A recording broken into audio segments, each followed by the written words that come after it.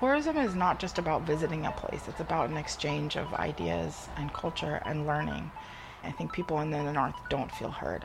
You often have people like myself from the South who feel like they should be telling the story, and really the voices of the people that are here, that have been here from the beginning, should be telling the story of the evolution of the environment and the effects of climate change.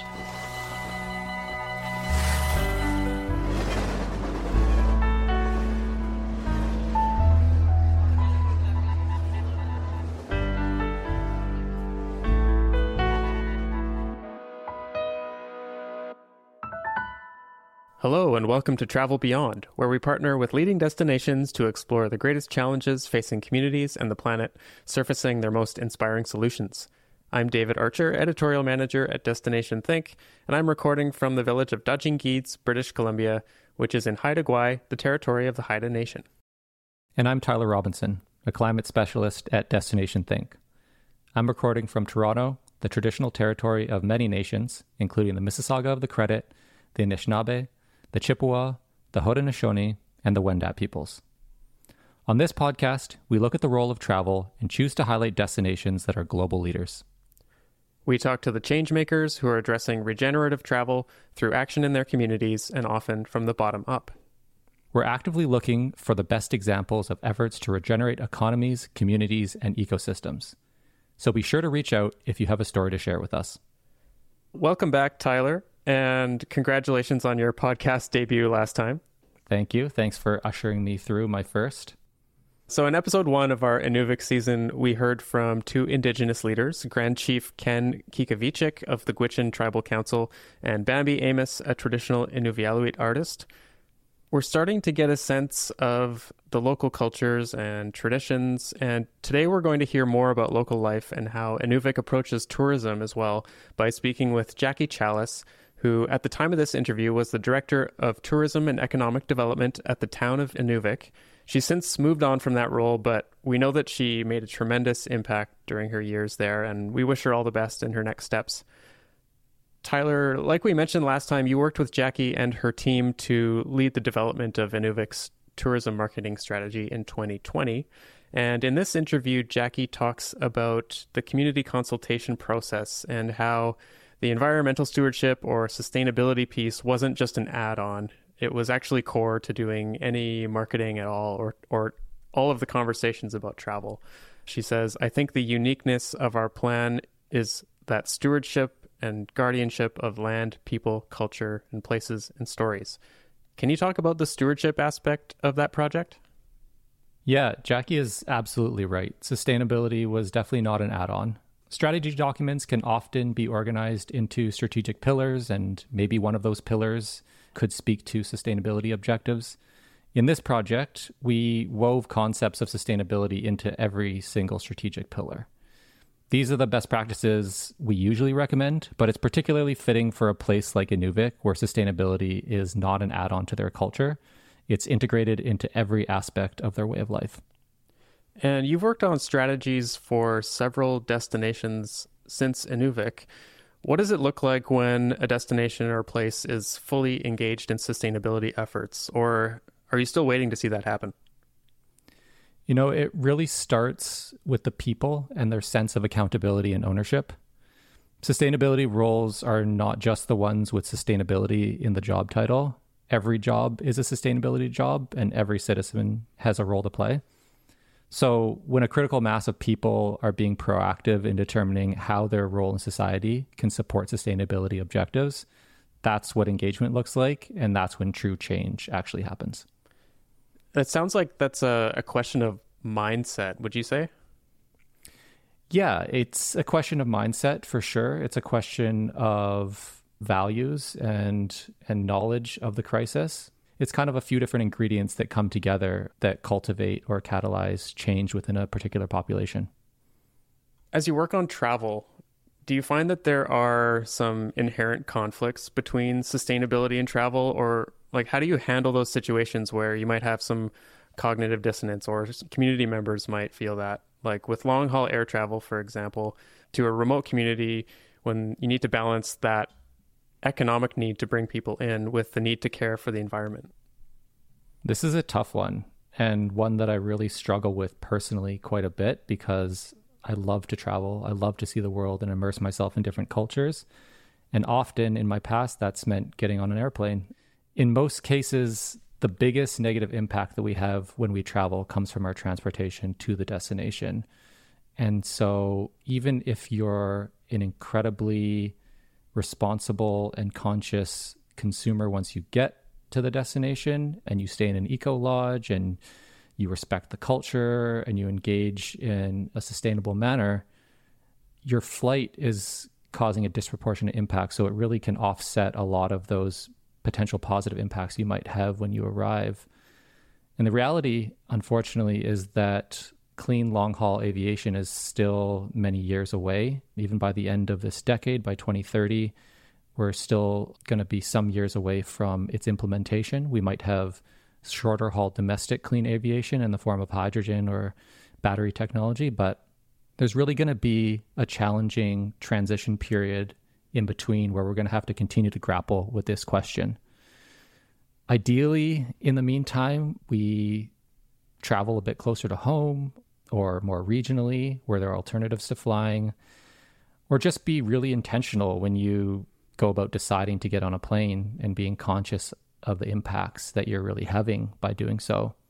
This conversation has another layer of complexity when we're talking about a remote destination like Inuvik, where air travel is much more of a lifeline for them than many other destinations in the world, a lifeline to family, to healthcare, and other essential services.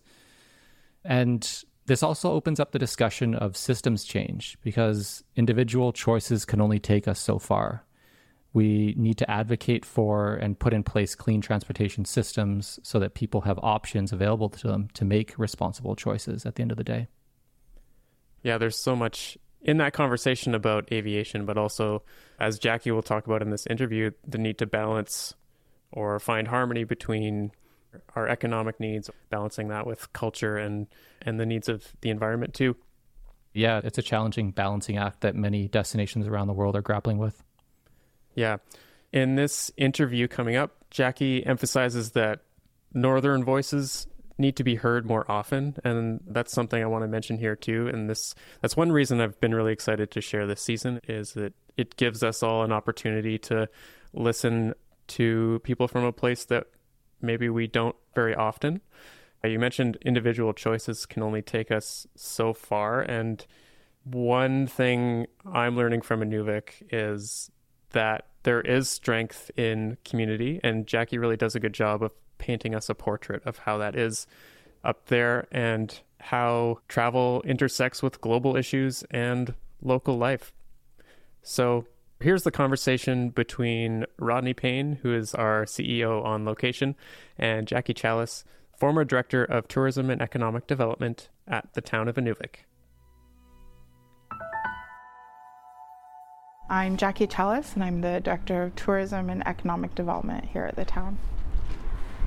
And what do you love most about Inuvik? I love the people. It's the people who have such a connection to the place, and they just bring that with them everywhere they go. When you're away, what do you miss? I miss the closeness of the community. Everywhere you go, people, oh, hi, good morning, where you're going, oh, I'm good. And when you go somewhere else, you realize that that's not the case everywhere else, that everyone is just a face. And here it's somebody you know, it's a neighbor, it's a friend, it's a family member. And for people who haven't heard of Inuvik or haven't been here, can you describe the place? Sure. I think Inuvik is one of those places that people dream about. People in the South, they always say, I want to go to Inuvik, I want to go north of the Arctic Circle. People that live here, I think, just have an inherent love for the place. And it's a place that you're in the Delta, you're part of the mountains, you're part of the river, connected out to the coast and the ocean. And I think that Inuvik just speaks to that, the land and the people here. And where are we sitting? So we're just here at the Inuvik Welcome Center, here in the center of Chief Jimkui Park in Inuvik. And you've got a lovely new venue behind you. Yes, this boardwalk is part of the Inuvik Welcome Center, where we hold our Arctic market each Saturday in the summertime. It also is a place of community venues, so we've had hand games here. Last year, Indigenous Peoples Day.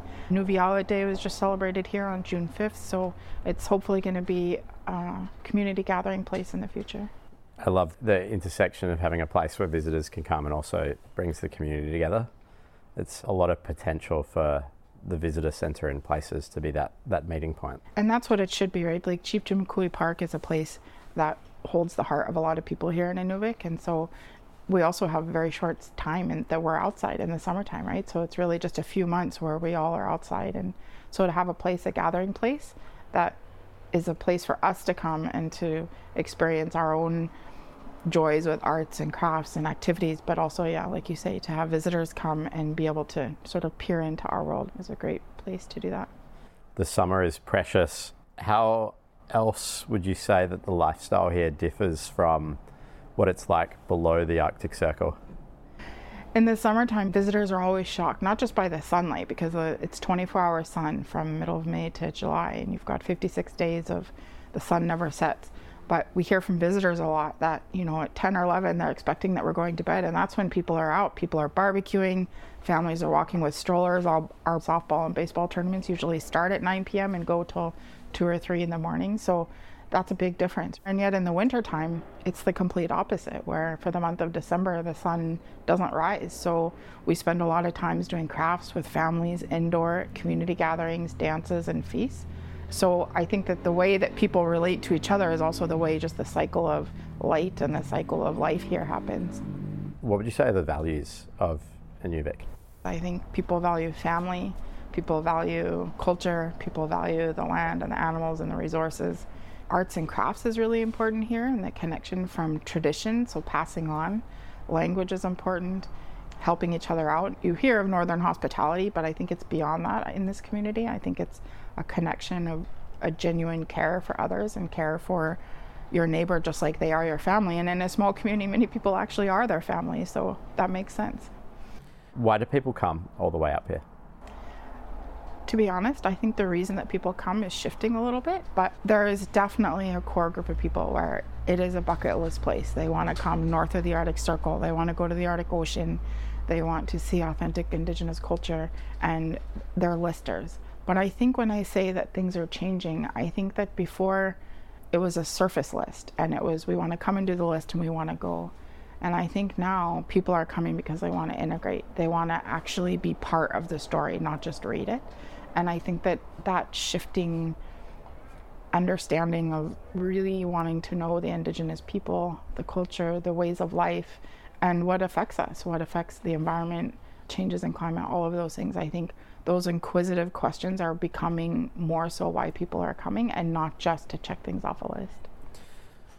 You recently created a tourism plan, and we had the chance to work with you on that. Can you tell us a little bit about what you heard from the community?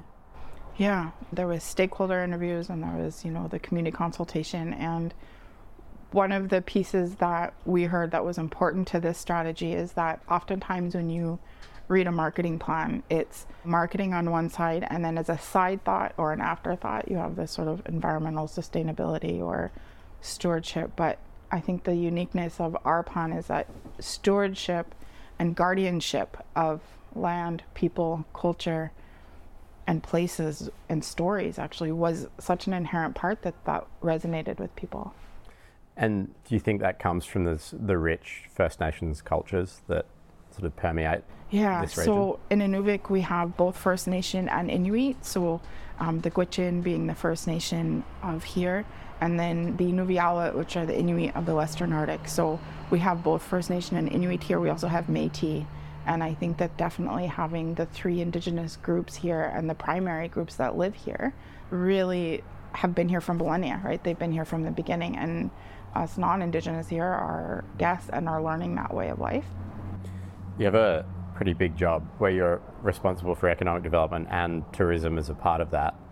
When you think about the different priorities of different parts of the community and different stakeholders, how would you describe sort of the competition or the tension between those priorities? I think it's always a challenge. I think it's ongoing. I think it's a constant sort of balancing act. For me, tourism is a tool for economic development. It's certainly not the only aspect, but it's an important part. And I think that understanding how all the stakeholders play a role in that, whether that's, service providers or independent store owners, but also arts and crafts, the indigenous culture, like we just talked about in terms of why do people come, that's why they come. So it's not that tourism is a standalone, it's not that economic development is a standalone, that there's an integration that's needed. And it is hard, the balancing priorities of trying to invite visitors but trying to support businesses. And first and foremost, when you work for a municipality, our role is to support our residents and to make this an amazing community to live that's full of events and celebration and amenities that serve the residents. And to be honest, visitors are secondary to that. And that again is a unique piece of our plan, because I feel like it really looked at from our point of view, from a community's point of view, what do we need to be sustainable in the long run as a people, as a culture, and as an economy. So learning how tourism fits into that is important for us. If you think forward 5 or 10 years and you've been successful and maybe the plan that you've developed takes hold, what would you love for Inuvik? I would love for Inuvik to say, this is ours, and to really own it and feel it. I hope that in 5 or 10 years I don't have to say a word, that actually hopefully I'd be out of a job, and that sounds almost backwards, but that would be the dream, right? That the people would be so invested and be ready and willing to be part of that bigger picture of moving tourism and all of the pillars and all of the action items forward, that our youth are involved, the elders are involved, the community organizations are involved, and that it's not even a question, it's just something that becomes second nature. One of the things we really circled around together in building the plan was the type of growth you want in tourism. How do you think about that? Yeah, that's a difficult question, right? Because typically when you hear about tourism marketing, even from other perspectives, is how can we get as many possible tourists as possible?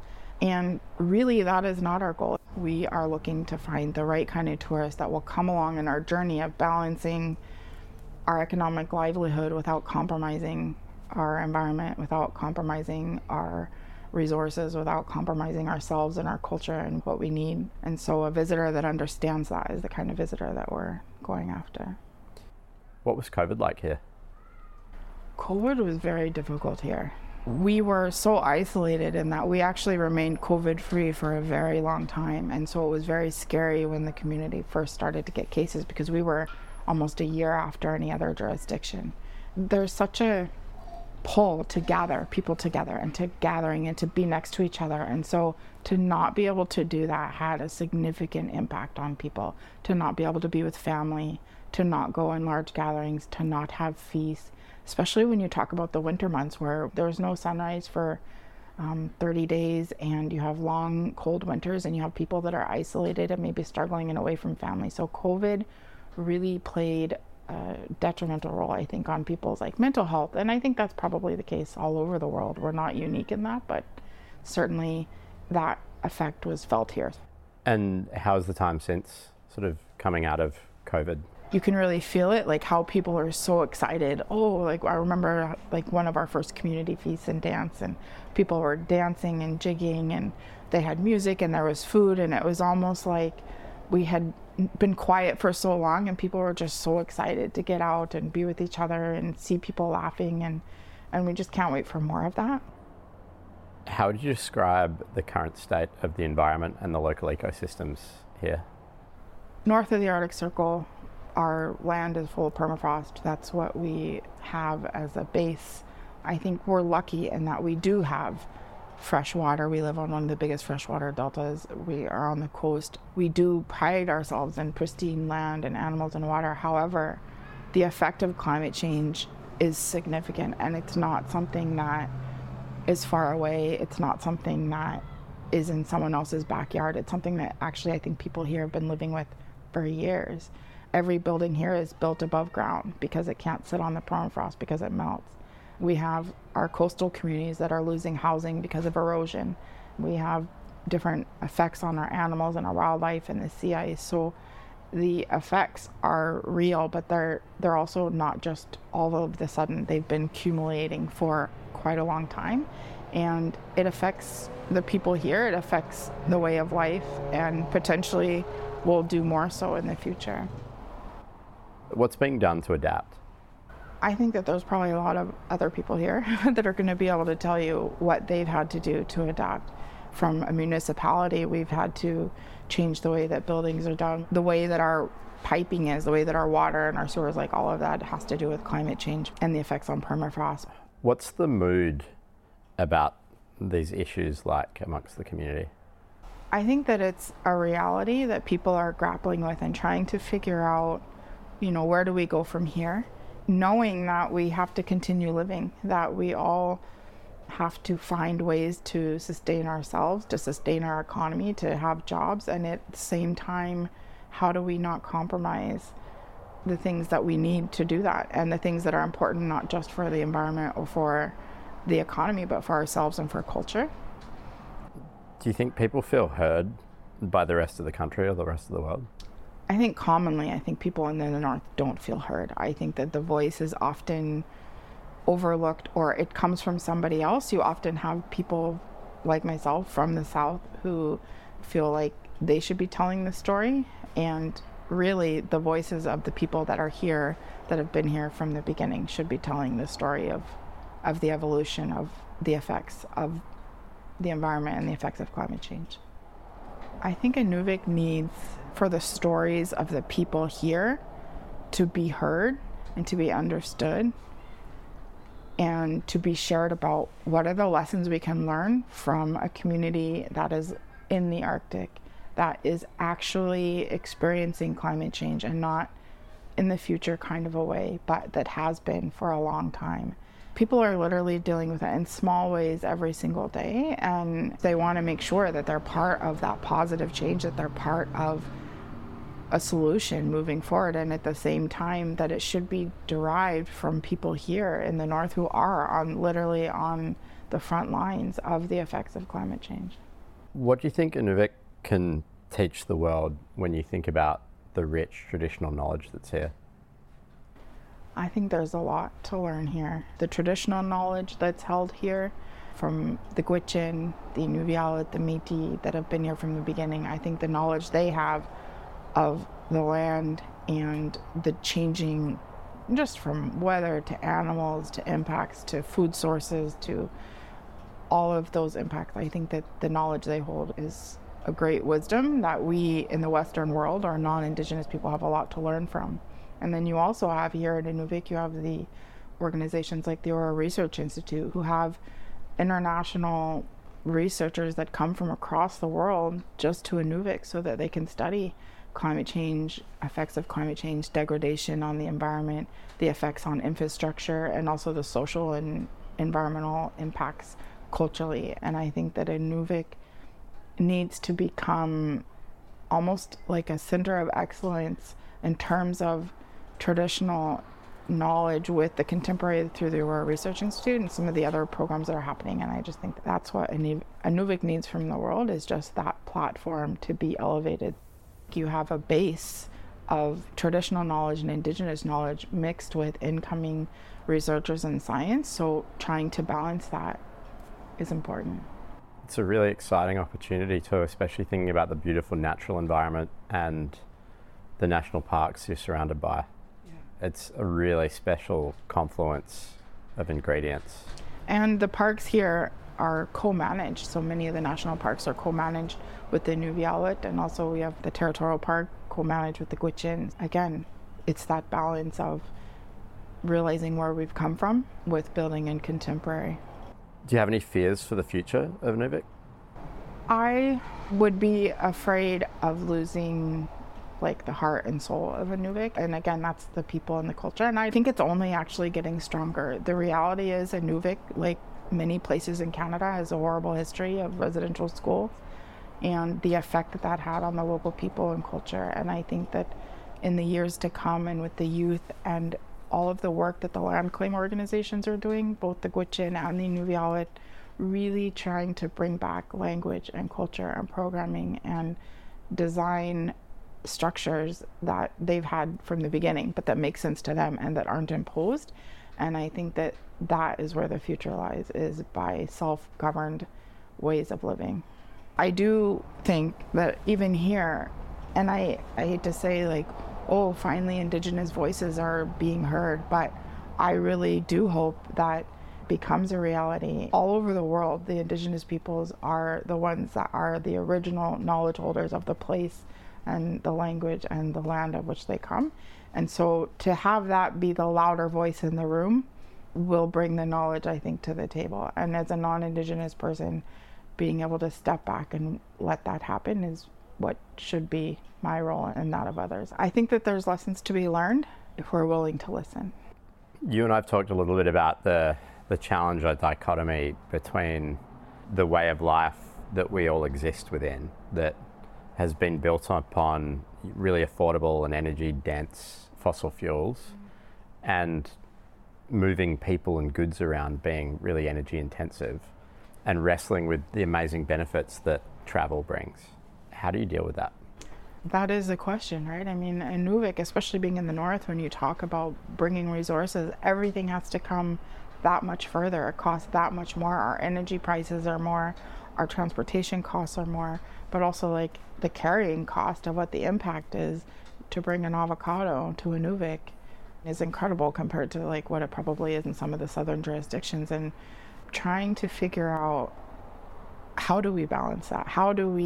Tourism is an industry where you encourage people to travel, you encourage people to drive on the Dempster Highway, we encourage them to fly here 3,500 kilometers just to come from Edmonton. And yet, how do we balance that with the stories that are to be told here and the knowledge that's held here, to be able to have an economy that is bright and has a future and yet doesn't compromise the environmental sustainability or integrity of the world around us? And I think that's a difficult question, and I don't necessarily have the answer.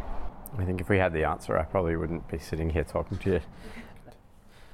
What would Inuvik be like without tourists?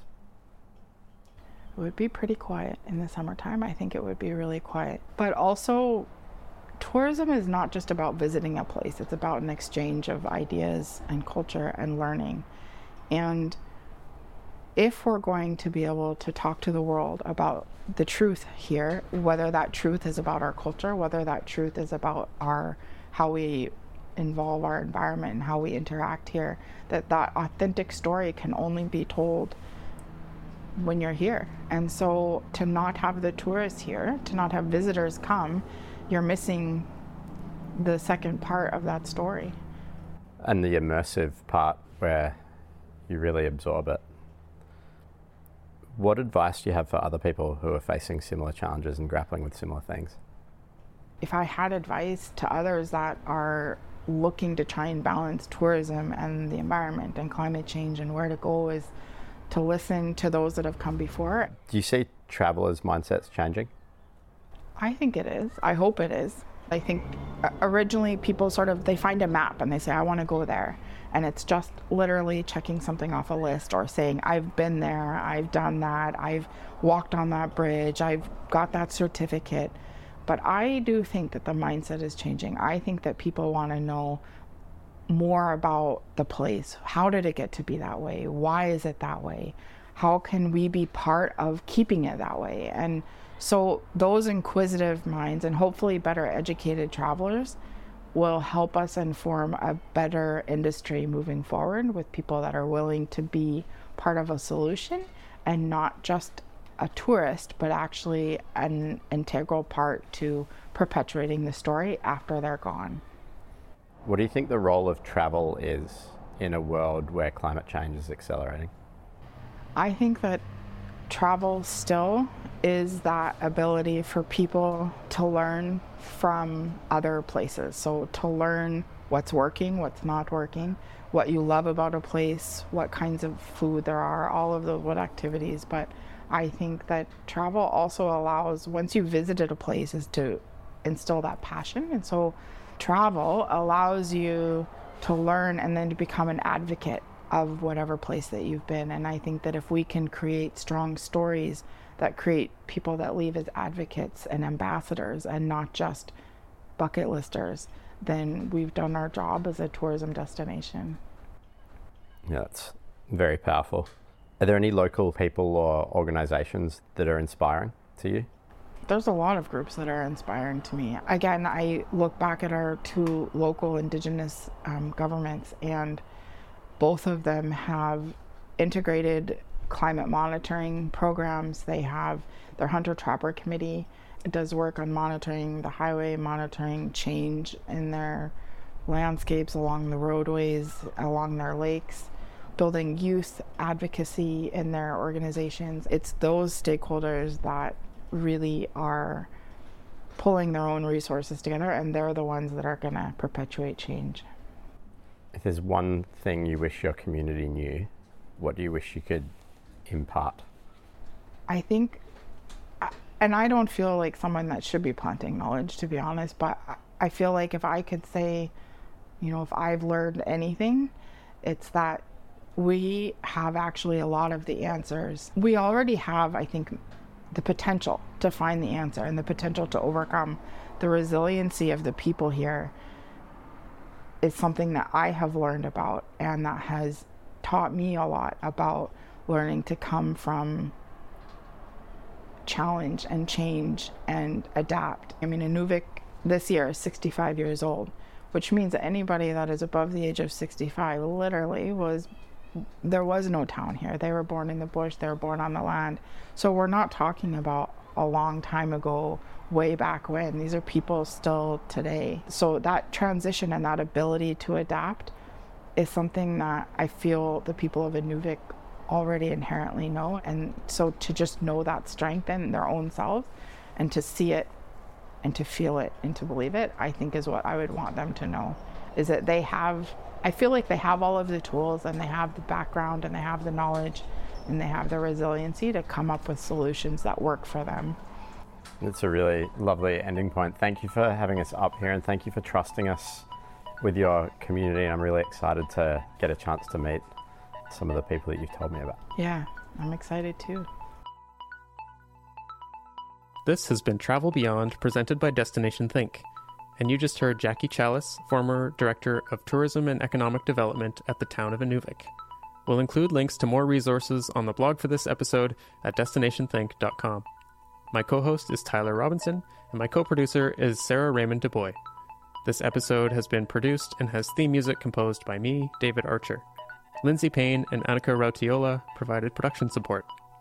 We would like to thank the town of Inuvik for sponsoring this season, and we're grateful to the many community members, including Indigenous leaders, who shared their time and stories with us. You can help more people find this show by subscribing and by leaving a rating and review on Apple Podcasts or Spotify. Next time, we'll speak with 2 climate scientists visiting Inuvik to study the environment, and they'll tell us a little bit about travel. See you then.